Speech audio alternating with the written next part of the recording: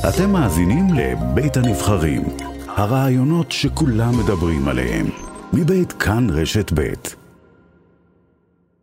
אליקים רובינשטיין, שופט בית המשפט בדימוס בעצמו, מי שגם היה משנה לנשיאה, מזכיר ממשלה, יועץ משפטי לממשלה, וכמובן הכיר היטב את מרים נאור. שלום לך.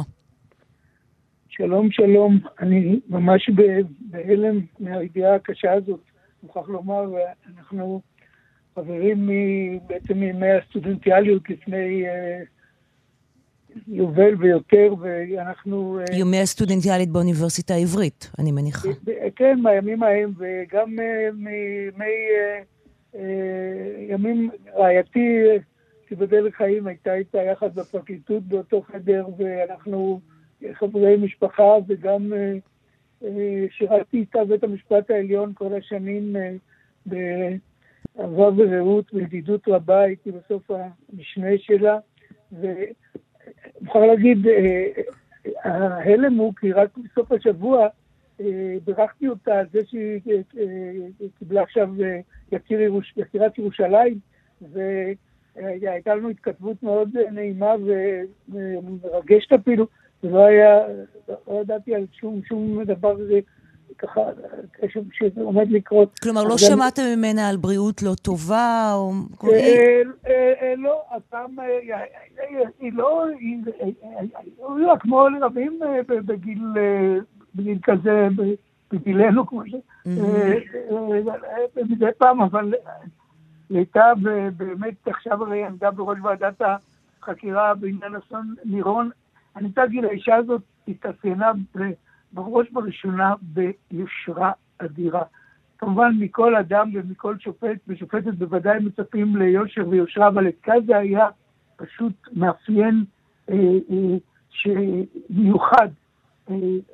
היושרה שהיא אין עיגול פינות, אין כאילו, אין הנחות של נחמדויות, פשוט יושרה יוצאת מהכלל בכל דרכיה.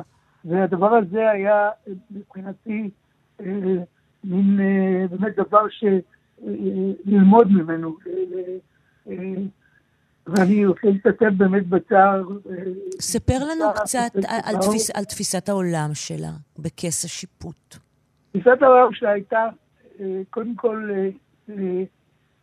מדינת ישראל, הדבר המרכזי בהוויה ציונית, אישה ציונית מאוד, ויחד עם זה הגונה שוחרת זכויות.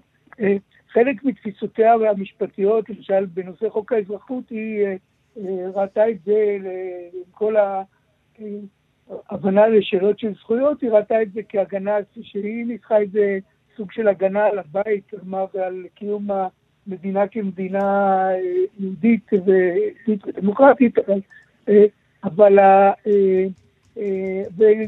בסך הכל הייתה אישה של דרך האמצע, לא הייתה, התפיסות הבסיסיות שלה היו לאומיות, אבל מנאוריה ומצעירותה ומהמשפחה שהיא גדלה במשפחה שהיא נכנסה אליה, אבל הייתה מאוד אישה, פרופסור נאור, מזכיר הממשלה של מנחם בגין, חותנתה עליה שלום,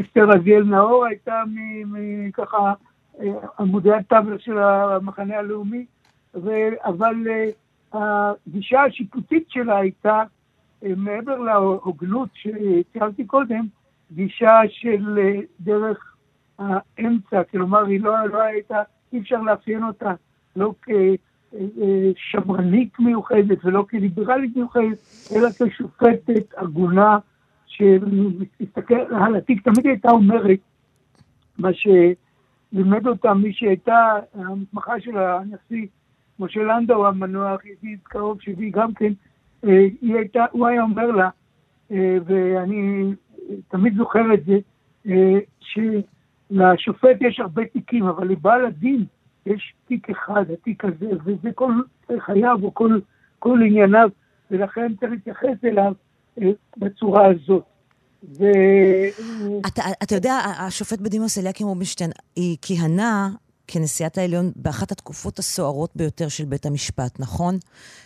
וגם היה שלב מסוים של חילוקי דעות קשים עם שרת המשפטים, אז איילת שקד, למרות שבסופו של דבר, אם אני מבינה נכון, היה שם הרבה מאוד כבוד הדדי. מה היה לה קשה כשהסתכלה על מה שקורה לבית המשפט, ליחס של הציבור לבית המשפט, לביקורת שהושמעה בשנים האחרונות על בית המשפט? עם מה היה לה קשה?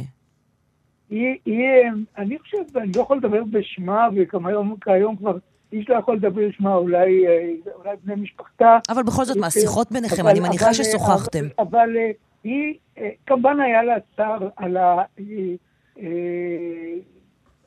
ההתפתחויות האלה של האמון, כפי שתיארת אותן, אבל התפיסה שלה הייתה, אם אני יכול להעריך, שהשופט צריך לשפוט את התיק.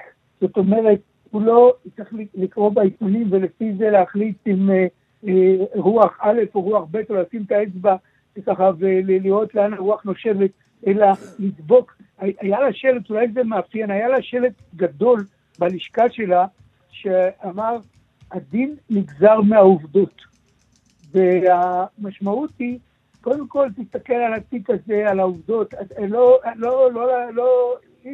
היא לא חיפשה התפלמסויות ציבוריות, לא הסגנון שלה ולא התאים לה הדבר הבסיסי, מה שהוא השליחות של השופט. ואני חושב שהדבר הזה מאפיין אותה. כך אני חושב. השופט בדימוס אליקים רובינשטיין, אני מאוד מודה לך שדיברת איתנו הבוקר.